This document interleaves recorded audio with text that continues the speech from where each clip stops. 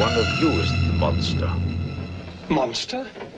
They're British, you know. Hello, I'm Chris Denton. And I'm Paul Monk. And we are a very British horror. And what's this, Paul? Is this a new episode, like less than a year after the last new episode? It is, depending on when I get around to editing it and uploading it. Okay, so no promises. But, it's looking hopeful. It is. Right. And thank you to the listeners who have presumably run out of episodes of Paul Cornell stuff and now found us. I'm not obsessed with Paul Cornell, a little bit. You are a little bit. A bit, yeah, but I was reading a book by Paul Cornell earlier today, so he was at the forefront of my mind. What book was that? It was called Why I Stole Chris Denton's Idea for a Podcast. Oh, okay. I'm not aware of that book. No. It might just exist in the library in your head.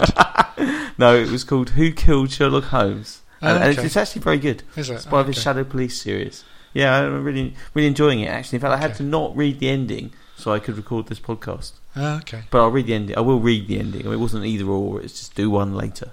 Yeah. Anyway, stop talking about Paul Cornell. Just shut up about Paul Cornell. What film are we going to talk about today, Paul? So we're going to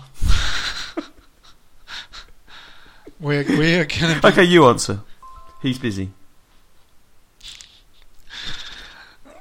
Right. So we are going to be going down into the crypt and meeting the crypt keeper and seeing what he has in store for us with Tales from the Crypt.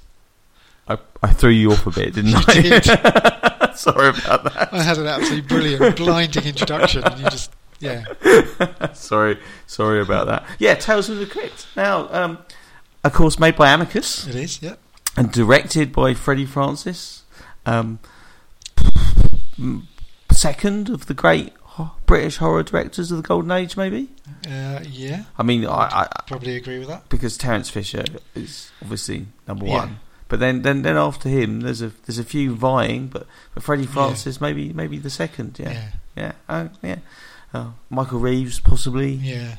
But you got Roy Ward Baker. There are some other. I think Freddie Francis could take Roy Ward Baker easily in a fight.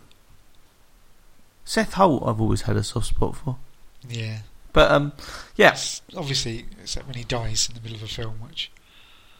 Well, maybe that's where my sympathy be a bit of an issue. Sympathy comes from. Yeah. Maybe. And of course, based on Tales from the Crypt, based on American subject matter, which is interesting. Yes, so it's based on several of the EC comics. So although it's called Tales from the Crypt, a lot of them come from some of the other comics that they produced. I read that too. Yeah, on Wikipedia. I think I can't remember what they're called now. The Haunt of Fear, and really, that was one of the other comics, and I think something like Vault of Terror. It's Vault of Horror. Vault of Horror. Hence, the sequel to this film is Vault of Horror. Yes. But let's not get to the sequel already. Let's do this. Again, and these comics were quite popular in the 1950s, and they were, again, they would have each one of them would have a different sort of narrator who would narrate these sort of horror tales that generally had some sort of morality to them, some sort of message in the end, but were quite sort of graphic and grim and horrible. And what's interesting, although I think I'm right in speaking for you as well, because we're both quite big into comics, but I don't think I've ever read one of these. I've read some of them because I think in the late 90s or early 90s they started to get reprints. So EC also did things like Weird Science, and there was a fantasy one, and they did all kinds of these sort of pulpy comic type magazines, and they also produced Mad magazine, which, as we discussed before, it's still. I read loads. Yeah, we did. I read loads of Mad magazine when I was a kid, because it used to get little paperback collections of them. And Sergio Aragonés. Yeah. Great artist, although not related to British horror in any way, sadly. No.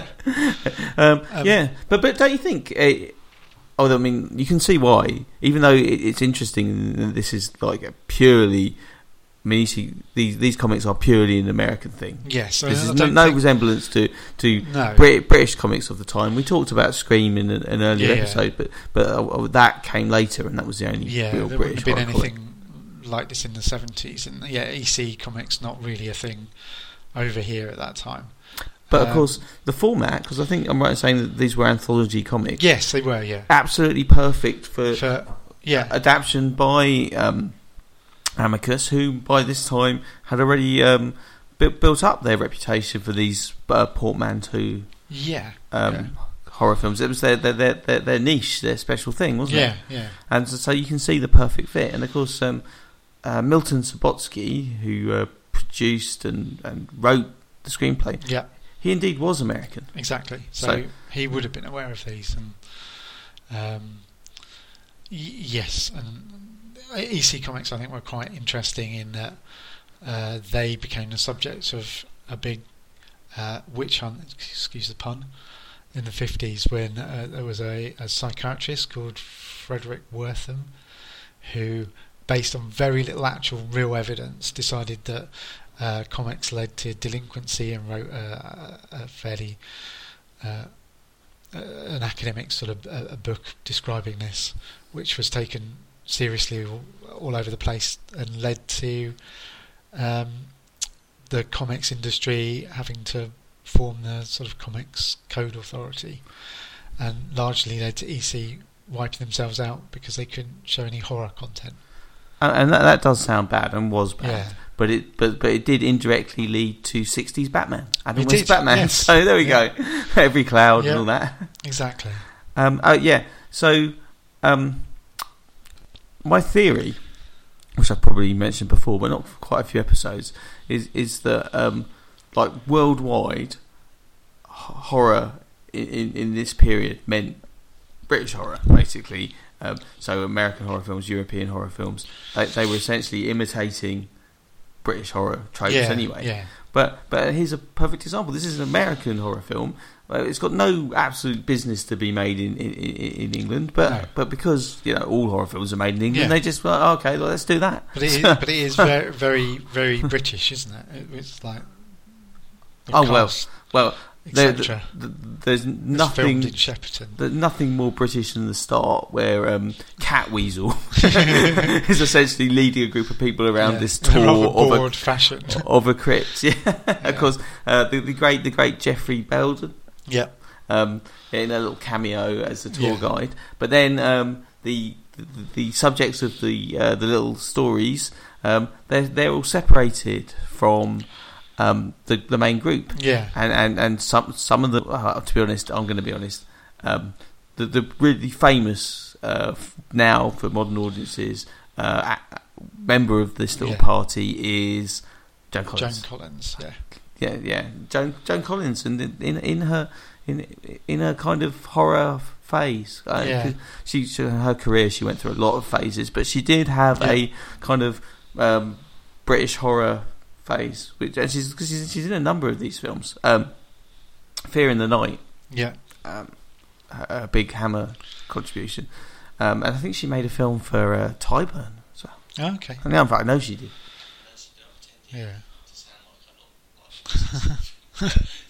There's some doubt, but I know she did.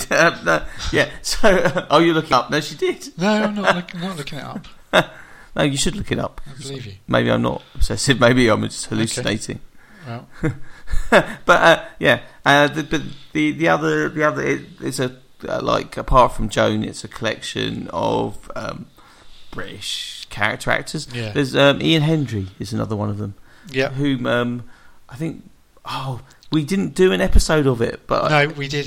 We didn't do it in the end, but he's in Captain Kronos. Captain Kronos. Yeah, he's good. But he was also famously the one that didn't carry on starring in the Avengers.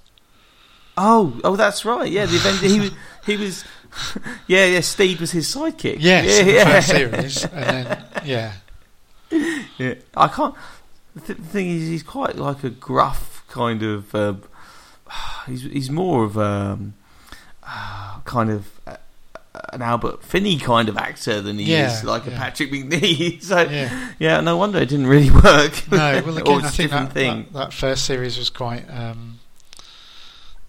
was quite sort of more of a gritty kind of I don't know, spy type thriller, and then they just went in a totally different direction. Yeah. The kind of quirky version it was later on. And I'll have to get the IMDb page up to tell you who the other people are. But anyway, there is one more famous person. You've got Richard Green, who is most famous for being Robin Hood. I knew he was in it. Was it the 1950s or the 60s? He was also Hammer's Robin Hood. He was, yeah. Well, one of Hammer's Robin Hood. In Sword of Sherwood Forest. Yeah, exactly. I think that was a little bit. Sword of Sherwood Forest was a little bit. Was that 60? Something. Like I've watched all the Hammer Robin Hood films, but I think they're like 7 years spaced out. 7 years out. Sword of Sherwood Forest, I think, might be the 1961. Yeah, that's the one with Peter Cushing as the sheriff. Yes. Yeah. The funny thing is, I couldn't tell you now which one it was. Oh, it's him. Oh, sorry, I'm just showing Chris a photo. So Richard Green is the one from Wish You Were Here. Oh, yeah. No, I had no idea that was. Even though I knew the film, I never didn't realise that was Robin Hood. What a man of 1,000 faces. Excuse me. I think the thing is, I've got a feeling he didn't live that much longer than a few more years after this film. I could be wrong. So this might be as old as he got on screen. Okay. I don't know too much about him apart from his Robin Hood. I did recognise the name, but okay. But if you're looking for star power, right, and this is moving on to the next bit of the podcast where we continue with the plot. We're talking about star power now because these five people get. They find their way to this antechamber place, or this it looks like a throne room almost, and sitting on the chair, sitting on the chair embedded in the skull is none other than God from Time Bandits, Sir Ralph Richardson, and then you've got so. You'd think, wouldn't you? I'm going to say this now because I'm going to get this out of the way. You'd think having one of the great theatrical actors of the time, Sir Ralph Richardson, of one of the three greats, probably greats of all time of British theatre, with Olivier and Gielgud. You had Richardson, and you think, great. I'm in for he's surely going to be. I'm in for a rare treat now. He's going to raise the bar, Well, it's not the case, is it? It's not the case. What do you mean? He's not actually bad, but he's.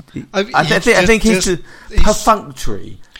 I would say his delivery is perfunctory. I sort of get a feeling he doesn't. He's not really taking it seriously. Well, but this is. Well, he probably filmed it in about half a day or something stupid. I'm sure it was like 1 or 2 days at most. The linking sequences probably all filmed then, but he's not a method actor, so obviously was he? So he would have given it his best if he'd been able to, but maybe he thought, I'll just say these words, so I can't really see what this character's doing or whatever. Though there is a kind of well, there is an arc to it, but he does. I mean, he's not a character. He in the same way as in the comics, he's like the sort of host. Yeah, so they've translated it. So in the comic, the Crypt Keeper just speaks out of panel, doesn't he? Yes, he just introduces it and then appears at the end as well to close it off. But they've translated integrated it into the actual story. Well, by just having him do the introductions, talking to the person whose story it is, rather than to directly out to camera. It's not that elegant a device, is it? No. But then that become the sort of standard amicus device anyway, hadn't it? Well, so much so, in fact, that after you get the bit where they're in there, it's more or less Terror's House of Horror, isn't it? It's more like, for some reason you're all here, and now let's hear your fate. But I think at least it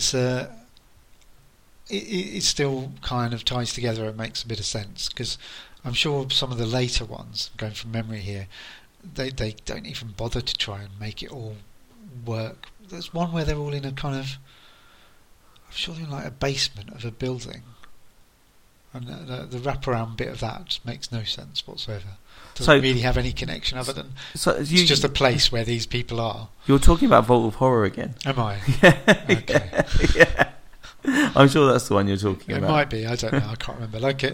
I've said before that these films tend to kind of merge into one a little bit because the linking sequences aren't that memorable. It's the stories that are. Yeah, exactly. So yeah, and then this. Well, actually, that's all. Apart from the exception that proves the rule, I think, is From Beyond the Grave.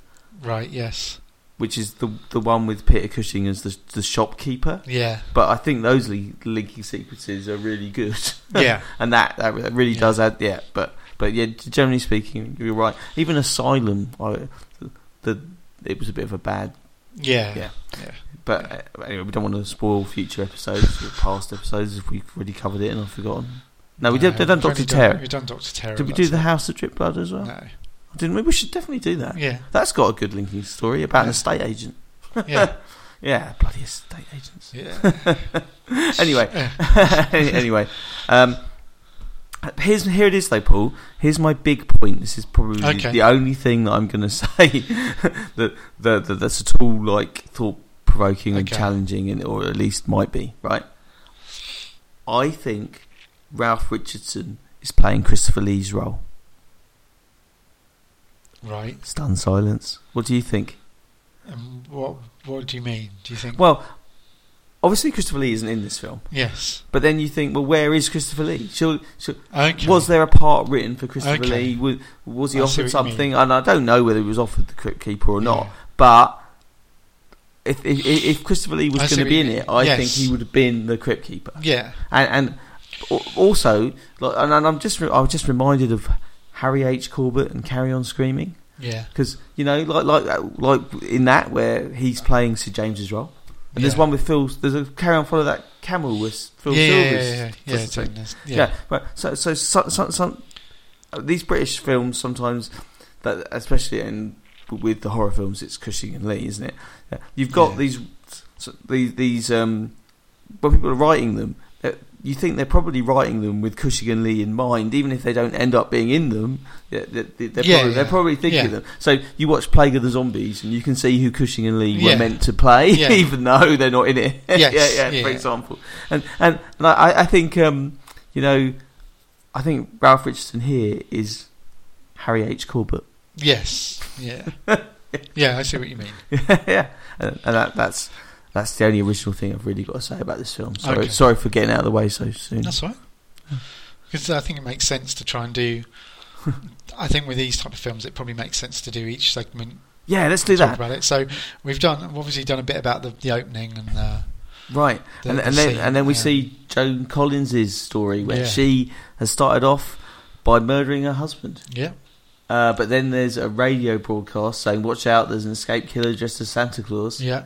And she's got a door upstairs, and then Santa Claus comes to the door, but she can't call the police because she's murdered her husband, and she's got to get rid of the body or fake his death in some way. Yeah, she's trying to push him down in the cellar and make it look like he got drunk and fell into the cellar.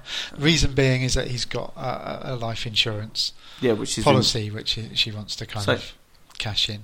So there's not a lot of dialogue in this, but it's not. What you've got though, it's probably 15 minutes of like sort of pseudo Hitchcock. That kind. It's a kind of thriller. A supernatural element to this, and it's all about the evil Santa not getting in, and her like being able to fake her husband's death at the same time. Yeah, exactly. And she's and not wake her daughter up, who's upstairs sleeping. And it's that kind of.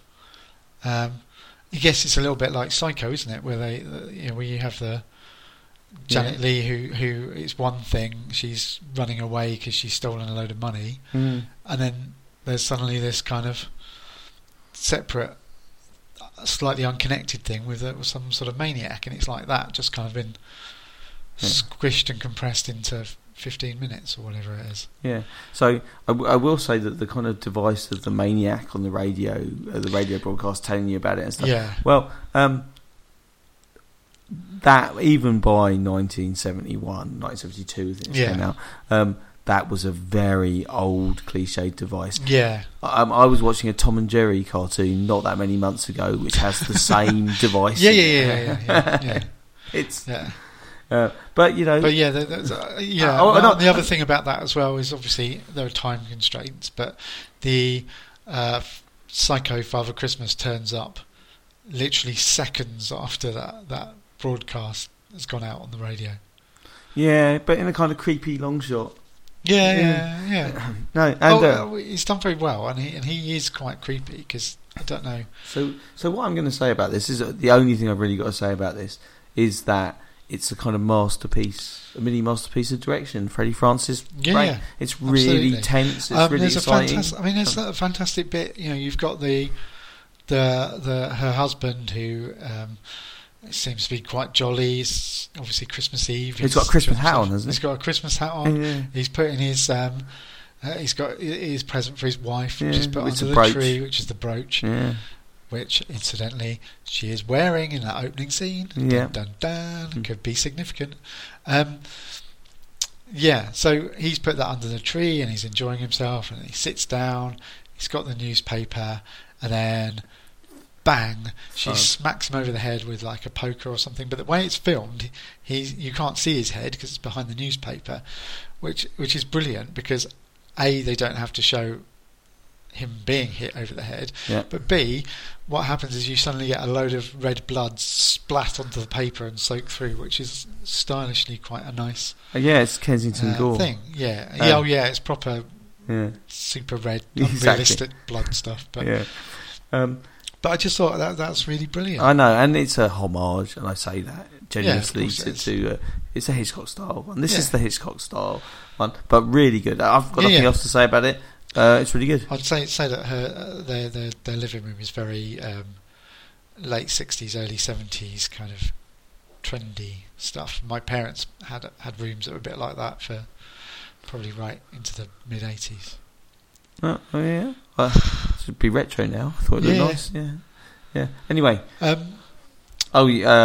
give away the ending. So the daughter obviously is really excited because it's Father Christmas, and she goes and lets him in. Yeah. But there's quite a lot of tense bits where he's obviously trying to get in, and you know Joan Collins is shutting the doors. Almost like just trying to very much like that. Yeah. And the guy that plays the Santa maniac is quite creepy looking. No, it's right. They've found somebody that looks quite. He doesn't say anything, does he? No, he's just very. And he's got a kind of fairly expressionless sort of. I think he's credited in the titles as Maniac. I think. Yes. Yeah. Very, very, very, very complicated character. Santa Maniac. That's better. I think that's cool. Anyway, right. Move on. Let's move on. We've got 4 more to cover. What's the second story, Paul? So the second story is what was it called? It's the one I can't remember its name, but it's the one with Ian Hendry. He points out that he's in a hurry. to get this somewhere. is really good as well. I don't know what. Yeah, see, I'm not as keen on this one. But basically, he says goodbye to his wife and kids, and then he's supposedly going somewhere, presumably for work. But he's actually eloping with his mistress. Yeah, they're actually moving out. But then he goes to sleep and in the car, leaving his wife and kids as well. I'd like to point out. So none of these people are particularly nice in this film, But then he falls asleep in the car. He wakes up, and his girlfriend crashes it. Yeah, and then he kind of staggers out of the wreckage. And it's all like a first person, like a first person shooter. Yeah. So POV. Yeah, exactly. But obviously he goes to try and get help, but the people are horrified. A bit horrified. And then he goes. He goes back to his family home. Yeah, only to find that there's another man there with his wife. Yeah, and his wife's horrified. Yeah. Then he goes to his mistress, but she's not horrified because she's been blinded by the accident. But then he sees his reflection, which happened 2 years ago. 2 years ago, yeah. And he sees his reflection, and he's a zombie. Yes. Yeah. And then he wakes up. Yeah. In the car. Yeah. And then they crash. Yeah. So I really liked it. I did really like it. I think the only thing is, I don't know if it's just because I'd not seen it that long ago, but the whole kind of having it from his point of view at that point, you can kind of guess what it is that's wrong with him. Yeah. So yeah, that's right. So it's not a massive twist. No, but it's just nice. But it reminded me a lot actually of The Outsider, the H.P. Lovecraft story. You're going to tell me you don't remember it now, aren't you? The Outsider. I remember a different H.P. Lovecraft story with a similar kind of looking in the mirror twist at the end, called The Evil Clergyman, which was basically the last thing he wrote. But I don't remember The Outsider. No, which one's that? It's quite an early story. I think that's when he might still be trying to be sort of emulating Poe to a degree. But it's about a man who's locked up in a tower. Oh no, I do remember this. It's the same, isn't it? Yeah. It's the same. Yeah. And then he's horrified, ruining H.P. Lovecraft for anyone. Oh no. But I mean, The Evil Clergyman's a bit of a fragment, but that's a really good story. It is, The Outsider. Yeah. It reminded me of that a lot. Yeah. Yeah, there are some of the more obscure H.P. Lovecraft stories are amazing. I remember there's this one, I think it's called The Tower or something, where he falls asleep and he's a guard, and then every time he falls asleep, he switches back between being the guard of this ancient civilization. Yeah. And then just as the gates are about, just as the enemy army is coming or something, he wakes up again and he can't get back to sleep. And then Yeah, I know the one. Yeah. Anyway, Anyway, we're digressing, but it reminded me of that. So and presumably that might have been where the EC comics got the original story from as well. I think that's possible because Lovecraft was already influential in the 50s. Yeah. I know he died as many great writers often do, penniless and unheralded, but I think quite soon afterwards. I think sort of in the 50s and certainly the 60s, August Derleth had started publishing his stories. Yeah. Well, that's it. How Derleth, who rescued him from obscurity, didn't he? But you can kind of see the Lovecraft, maybe the Lovecraft influence, maybe just like American influence on it. Yeah. Anyway, it was 2 for 2 after those stories, I have to say, like both of them. Which was the third one? Right, so the third one is one of the most heartbreaking segments of any film ever, and it's the one with Peter Cushing. Oh, okay. So this is I don't know what it's called. I'm trying to remember what it was called now, but I can't remember. It doesn't matter. He plays. I'll tell you in a minute. Oh, is it Arthur Grimsdyke? Grimsdyke, yeah.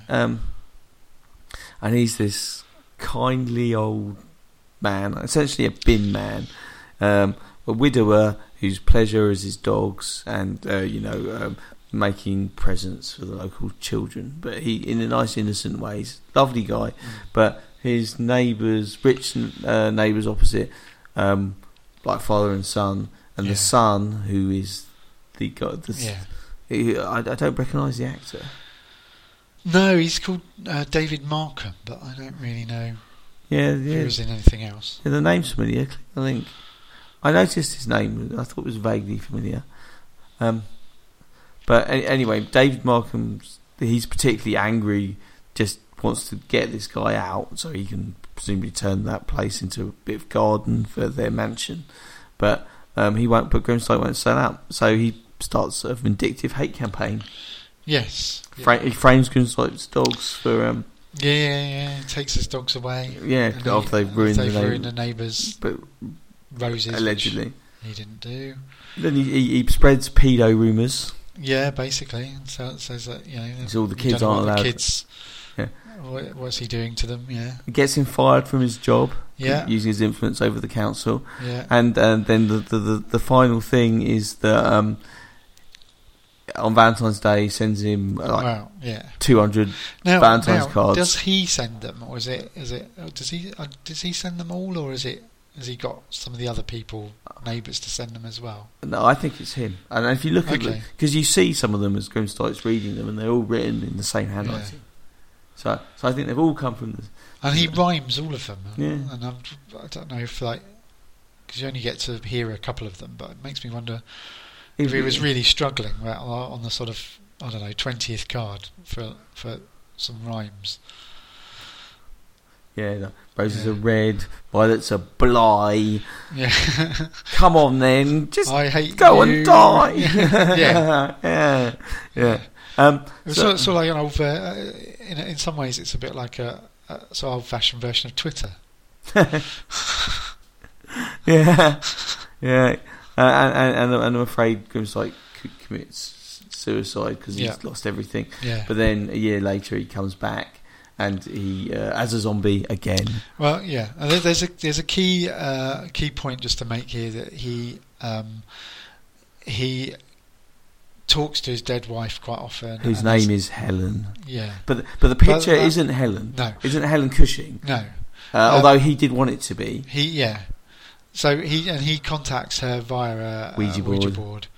But yes, apparently with this, Cushing was originally going to be playing the main role in Wish You Were Here.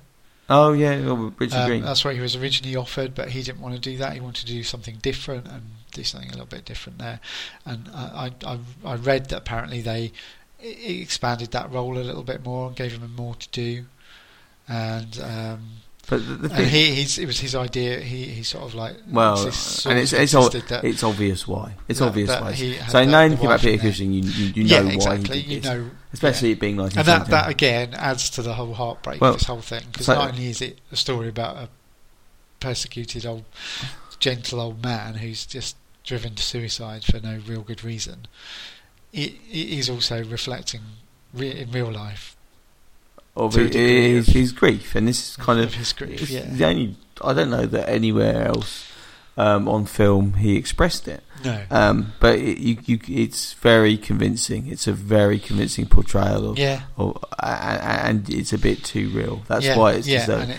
The ending is just like old zombie comes back, rips the guy's heart out, and then writes a comedy couplet about it. Still pumping heart, which you have.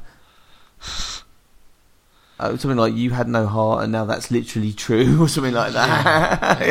Yeah, rips his anyway. But the thing that everyone remembers, the thing about this is kind of the rawness, and it's one of Cushing's best ever performances, and it's it's great. It's 3 for 3. This film's good. Yeah, it's absolutely heartbreaking. Yeah, it just works. And I wouldn't have let Cushing play this role. No, I definitely wouldn't have let his wife's name be Helen. No, you'd have been a bit worried for his sanity, really, wouldn't you, or whatever. I don't think it was as widely. Well, I think within the industry it was known. But I don't think you wouldn't have known the public quite knew what state he was in. Otherwise, it would have just been, why is he doing this? But the other thing was, there was actually quite a similar thing when he played a widower again in The Ghoul, which was 1975, and that time the picture of the character's wife is Helen. But it's a slightly different character. But and I do like the fact that at the end of this, just before when they go to his funeral, the two. The father and the son. I mean, the father was kind of sort of vaguely disapproving, but in a I'm not going to bother to actually do anything about this sort of way. Yeah. But did you get the sense that he felt a little bit of guilt at that point? Because I thought there was a hint of I guilt think about what he'd done. I think there was. I think you're right. Yeah. So you get, and then he's kind of, he won't go to bed because he's like upset. And yeah. Anyway, that's the third story. The fourth story, is that Wish You Were Here? That's Wish You Were Here. Yeah. So this is the one with Richard Green, and I can't remember who the female actress is without looking up. Oh, a bit misogynist, Paul. We got to look it up now. But I'm going to add to the misogyny because the other character in it, the lawyer, is Roy Dutrice, isn't it? Yes, it is. Yeah, it's Barbara Murray, the great Barbara Murray. Yeah, and I really love Barbara Murray. I'm not on sort of, what's Barbara Murray been in? That name is vaguely familiar. It is kind of familiar. I think she's very good in this anyway. Although her character probably is a bit stupid. Yeah, she was in, I guess, Passport to Pimlico. Excellent. Bit of Ealing. Just having a look at anything vaguely similar. Doctor at Large. Exactly the same. One of the great horror films. Yeah. The Punch and Judy Man, is that a Tony Hancock film? Yeah. Up Pompeii. No, Up Pompeii. This is probably where we've recognised her from. To be fair, she's in. Oh no, I was going to say she is in Hard Day's Night, credited there, but it's just a picture in Paul's Daily Express. So it's not really a decent role. So it's more of a comedy actress, maybe. Yeah, I'm thinking that we probably. I think I probably know her probably from the Up Pompeii film. I do love Up Pompeii, I really do. Frankie Howard. Yeah, but let's never watch The House on Nightmare Park. Anyway, yes. So it's all about. So he's a sort of Richard Green is this sort of businessman who's just lost everything. He's bankrupt. Interesting. I was thinking he's not such a bad person, but there's a line early on about how he was selling guns in Hong Kong. Yeah, so it's kind of intimated that he was quite a ruthless businessman as well. I mean, you're not supposed to like him, although he doesn't do anything bad. I'd have to say that the trouble is, I don't think Richard Green's performance comes across like that. He doesn't come across quite as ruthless as they're trying to make out. No. I mean, yeah, but I don't mind that. I prefer like not to have a pantomime villain. So yeah. You can see Peter Cushing in this role, and you see that if Christopher Lee had done it, he would have been like a Heart of Stone kind of character. But Richard Green is not the same kind of actor. So maybe you're right. Maybe you do have a bit more sympathy for him, but actually, I don't think that's detrimental to the story, given where it goes. No. Which is basically he's been. He's all upset because he's got to sell off his house and all his large collection of objets d'art. Yeah. And one of the priceless antiques he's got is none other than some statue which says you get 3 wishes. 3 wishes. And incidentally, isn't it a sort of statue? Isn't it a statue that has a monkey on it? Yeah, I think so. Which just. Well, I was just say which points to the source material for this, but then they actually say what the source material is, which is the short story. Well, that's right, because the monkey's paw. And when she goes, "Oh, let's have a wish," he goes, "No, I've read that short story. Yeah. That's a really bad idea. Don't don't do any wishes." But again, that also leads you to be a bit more sympathetic to him because he's actually.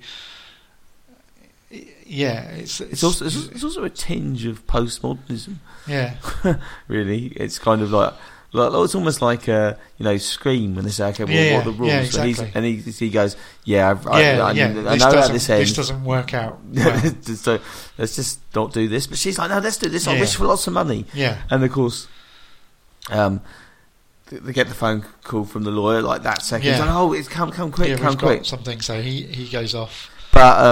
But then he's killed in a motor accident on the way. He sees like death on a motorbike, doesn't he? Yeah. the lots of money that she's got is from the life insurance. Yeah. So she's really wealthy, but she's sort of quite distraught about all of this. And then of course she goes, well, I'll wish him to come back here. And then of course she thinks about it and thinks, well, hang on, no, I can't. If I do that, he's just going to be all mangled up. So I'll wish that he's back here a few moments before the accident. And then what it then transpires is that suddenly these two, there's a knock at the door, and these two undertakers come in with the coffin. Creepy undertakers. Yeah, there's a bit of dry ice in there as well.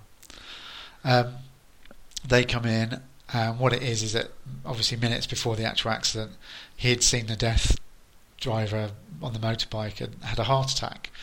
So he's still dead. Yeah, so then she has to do her final wish. Yeah. Don't worry though, she's not going to mess it up again, is she? Of course she is. And so the final wish, she wishes him back to life, and that he'll be around forever and ever and ever and ever. And of course he wakes up, and in probably the thing that I find most horrific and horrible in this entire film is that, of course, his veins are pumped full of embalming fluid. Yeah.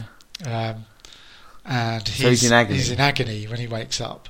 And so her solution to this? Her solution to this is to grab an ornamental sort of sword and start trying to hack him to bits and kill him. And in a rather sort of cheaply done, but still really graphic sequence. There's a point which was cut apparently. I'm not surprised. Well, when it was either first released or when it was, I think it was when it was released in the US. I think they cut this bit out. She splits his sort of guts open, basically. Oh yeah. Yeah. I mean, it's obviously like it's obviously tested and stuff, but you see it very, very briefly. It's like a little flicker, but it's enough. The image is just there, and you just go blimey. Of course, he's still alive. He's never going to die, and that's the end of that. And again, that's quite hackneyed. I mean, there's quite a few films that end like that. I think that. I mean, I think Asylum even has a story which is similar, but it's just good, isn't it? Yeah. So essentially, it follows the same set of things as The Monkey's Paw. The only difference being is that the final wish is that I think that the man makes is that it's their son that gets killed in this, and the final wish is that he would just go away and disappear, and it all be gone and over, because obviously they do make the mistake of just wishing him to come back, and he comes back obviously as this kind of mangled corpse. So in that story, he's been mangled in a factory machine. Yeah. So he's pretty horrible. But again, it's quite it's a very, very short story, but it is quite masterful in the way that it doesn't actually tell you anything nasty, and you just end up imagining it all. And who's the short story by? It's by a writer called W.W. Jacobs. Do you a joke? Oh yes, he's one W away from being a website. I like that joke. Yeah, it's not as funny second time. No, but with the first time to listening. So. Oh, and adapted. The Monkey's Paw was adapted by our old friends Reece Shearsmith and Steve Pemberton. Yes. Who did one of their Inside Number 9s, which was basically which was basically an adaptation of The Monkey's Paw, wasn't it? Yeah. Which was therefore very similar to this story. It's very interesting. I think it's one of those things that's been used a lot, and I think going way back in storytelling, the idea of having been granted wishes generally always comes at a price. It's quite. I think it's that's generally been the case with wishes in stories. Bedazzled is exactly the same, isn't it? But then it is like the devil. But Rent-A-Ghost, the finest of all. The Perkins have the amulet. We can't really talk about Rent-A-Ghost because we can't do it justice. I mean, we cover these things, but Rent-A-Ghost. We should do Rent-A-Ghost. That should be a future podcast. I don't know how we approach the classics like that. I really don't. Right, so we got one more story. So no, before we move on, I do like this story, but there are some inconsistencies which sort of slightly irritate me in this. The main one being is because it's quite, I mean, it's not really true, is it? So. No. But the main one being is that obviously when she wishes him to come back the moment before the accident, he wouldn't have been embalmed at that point, so that the whole thing falls down. Yeah, absolutely. So everyone the in the audience Undertaker's is bring going, him in, saying he's had a heart attack, but when he wakes up, he's got embalming fluid in there. That whole thing doesn't work. It just reminds me of there's a new Twitter feed, isn't there, which is like it's called Movie Goofs, which are pretend continuity errors. Yeah. Things like in Star Wars, Obi-Wan Kenobi tells Luke that his father is dead, but he's not. He's alive and well the whole time. Anyway, yes, but you're right. You're right. That is a logic error. It is a logic error. Yeah, I think you get the final word on that, and we move on to the fifth story. The fifth story, which is called Blind Alleys. Oh, goodness me, yes. So this is about like a retired military man that becomes superintendent of some home for the blind. Yeah. Because I don't know why there's a home for the blind, I suppose. No, I don't know, but it's a care home specialising in blind people. Yeah.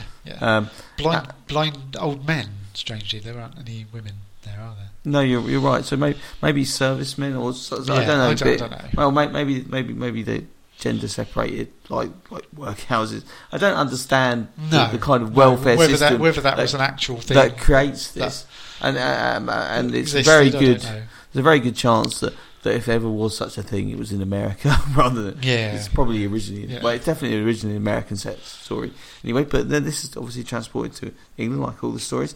And our major, whose name is said about 20 times in the story, but I've now forgotten. He is corrupt and useless. So Major William Rogers. Yes, Major Rogers. And he's got a big dog whose name I do remember, Shane. Yeah. An Alsatian or German Shepherd, depending on how you classify your big dogs. So they are the same. I know, but some people might not know both names. Right, fair enough. Major Rogers just basically spends all the budget on art for his office and making sure he has fine wine and basically turns off the heating and gives them all gruel. Just gets rid of their food and takes away their blankets, and he's generally just kind of using it as a way to live it up himself a little bit. And then clearly trying to make the best of a crappy job he doesn't really want. But of course, it's kind of neglect, and actually, there've been lots of examples, even recently, of care homes horribly neglecting people, and so this isn't a million miles away from a conceivable outcome, and he goes he goes much too far. So the residents complain, but they can't do anything. Yeah, and he's got the big dog. The main sort of resident? Almost Patrick McNee.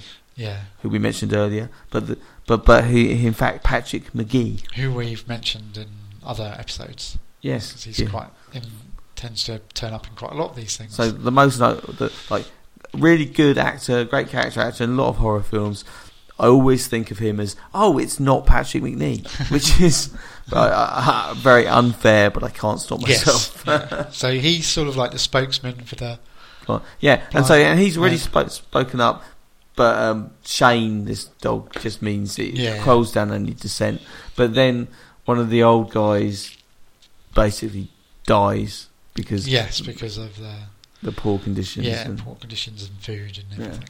So the blind residents hatch this plan of luring Shane away. They save the meat from their breakfast and they lure Shane away, and then lock him away. Exactly. And then he's not there to protect Major Rogers. So they then basically kidnap Major Rogers and lock him in another room, and then they spend like days starving the dog and creating this kind of maze. There's a whole load of wood just randomly around in the place that they know is there, and that they find, and they're not obviously so blind that they can't do carpentry. Yeah.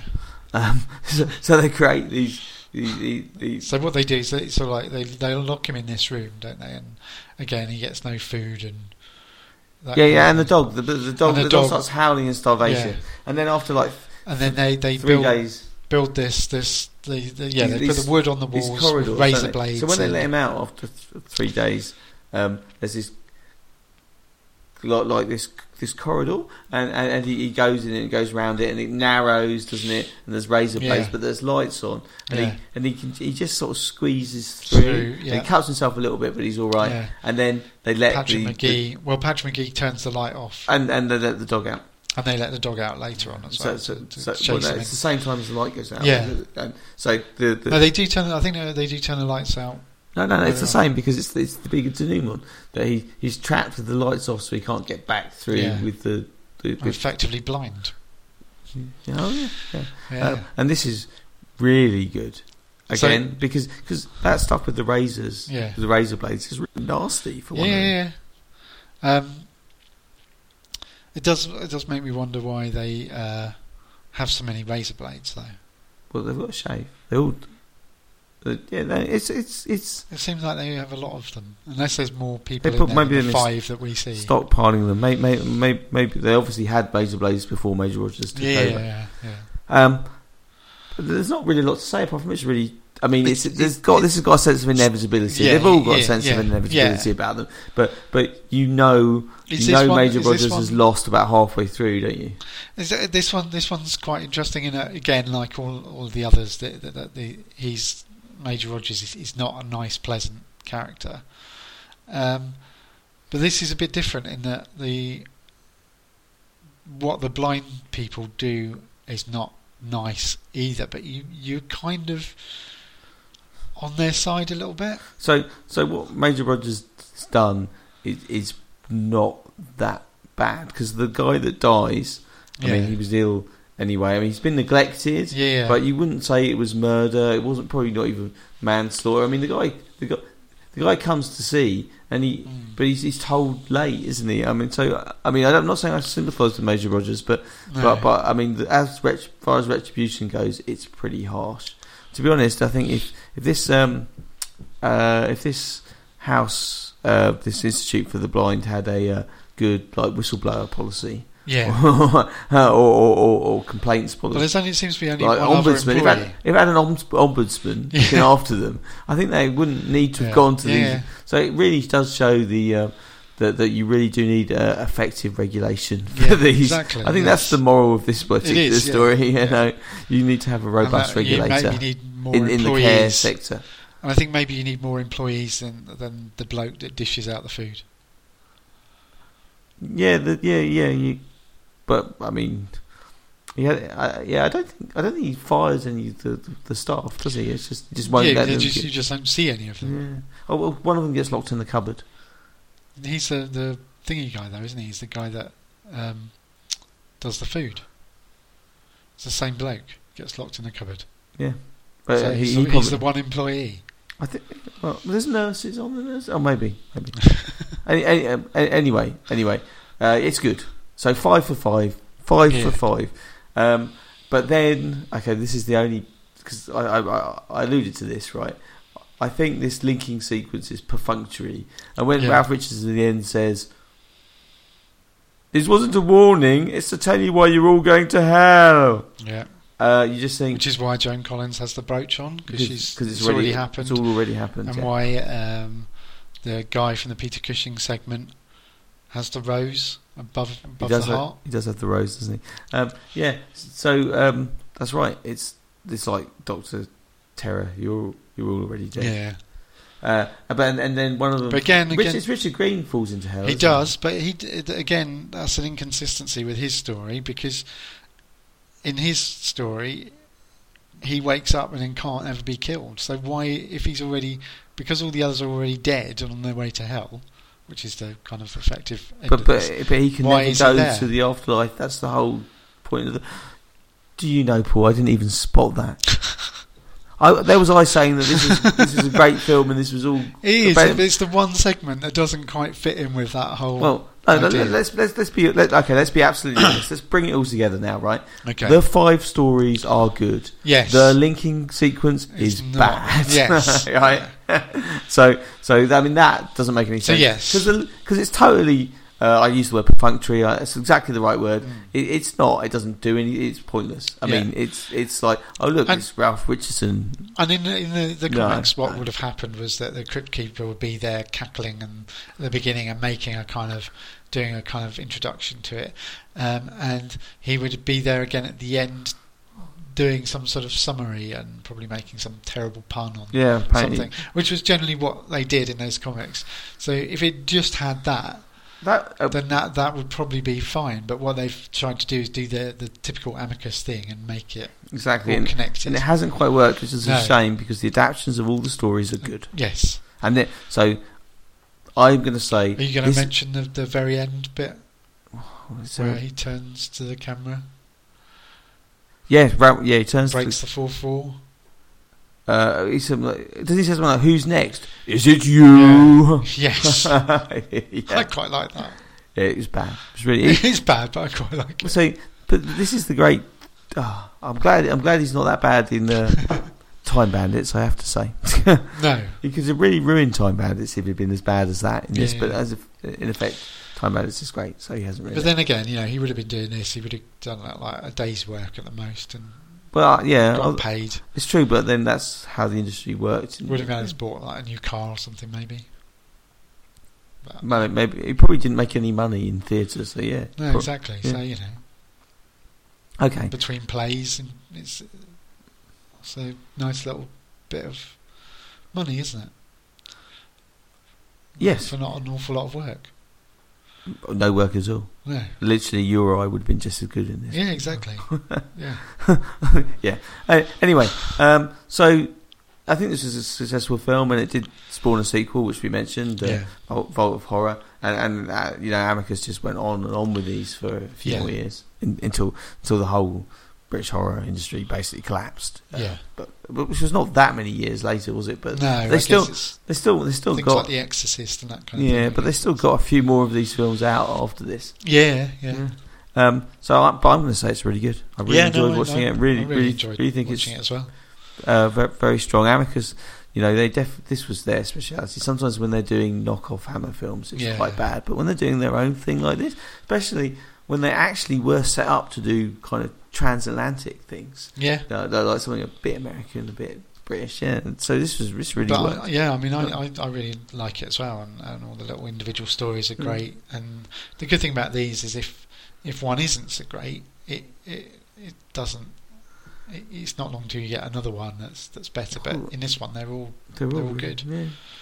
Yeah. And really, that's all there is to say about it. And, but then I think. One other thing really important. Yeah. Of course, this being an Amicus film, I think if you'd been listening to Paul Cornell on this film, you'd have had to have paid. But because we don't do that, stop going on about. You listen to this for free, so take that, Paul Cornell. The thing is probably anyone that listens to it probably doesn't even listen to that and don't even know what you're talking about. Huh? No. I did like Father's Day. That was a good episode of Doctor Who. Yeah. So. Okay. Another thing, because I want to say. So I did a poll on Twitter to say what we were going to cover next, right? And I gave 4 options. Yeah. And those options were City of Thieves, which was following up House of Hell. Yeah. And then The Legend of Hell House, which would be another way of following up. As well. And also, I think I did The Vampire Lovers. Yeah. And Carry On Screaming. Yeah. And it was a 3-way tie between Carry On Screaming and The Vampire Lovers and Legend of Hell House. Right. And the City of Thieves was one vote behind, and then when I posted this on Facebook, our friend Alex, actually came up and said, "Oh, I wish I'd seen the Twitter poll. I would have voted for City of Thieves." So if you had have done, we'd have to have done all four. It would have been a complete crazy. Yeah. So I don't know. I think we've got a pretty free hand. So our next episode may be one of those, or it may not be. I've got a real I really want it to be. I really want to watch Legend of Hell House again, because that was filmed somewhere where there's a pub there that I like. So I could go to the pub. We could go to the pub. Well, I think because who knows when the next episode will be out, and we do have some occasions with like Nothing But the Night. We kind of don't even do an episode. Don't do an episode on it. I would say Kronos, actually. Yeah. I would say let's just. I like Captain Kronos. That's my view. I like Captain Kronos. It's not like Nothing But the Night. I like Captain Kronos. Yeah. But let's just make it a bit of a mystery, and it'll. Yes. We'll mention on our social media when we know what we're going to do. Yeah, and also if you've got something you passionately want us to talk about, you can contact. Nicely done. You can contact us on Twitter, where we're at Very Brit Horror, or on Facebook, where we're at Very British Horror, or you can email us at verybritishhorror@gmail.com. And please do all those things. Yeah, and obviously you can review us on iTunes as well. We'd like that. Yeah, you can still. Yeah, I like that. Yeah. Okay, but not enough people do that. Until the next time, I've been Paul Cornell, and I'm Elizabeth Miles. Good night.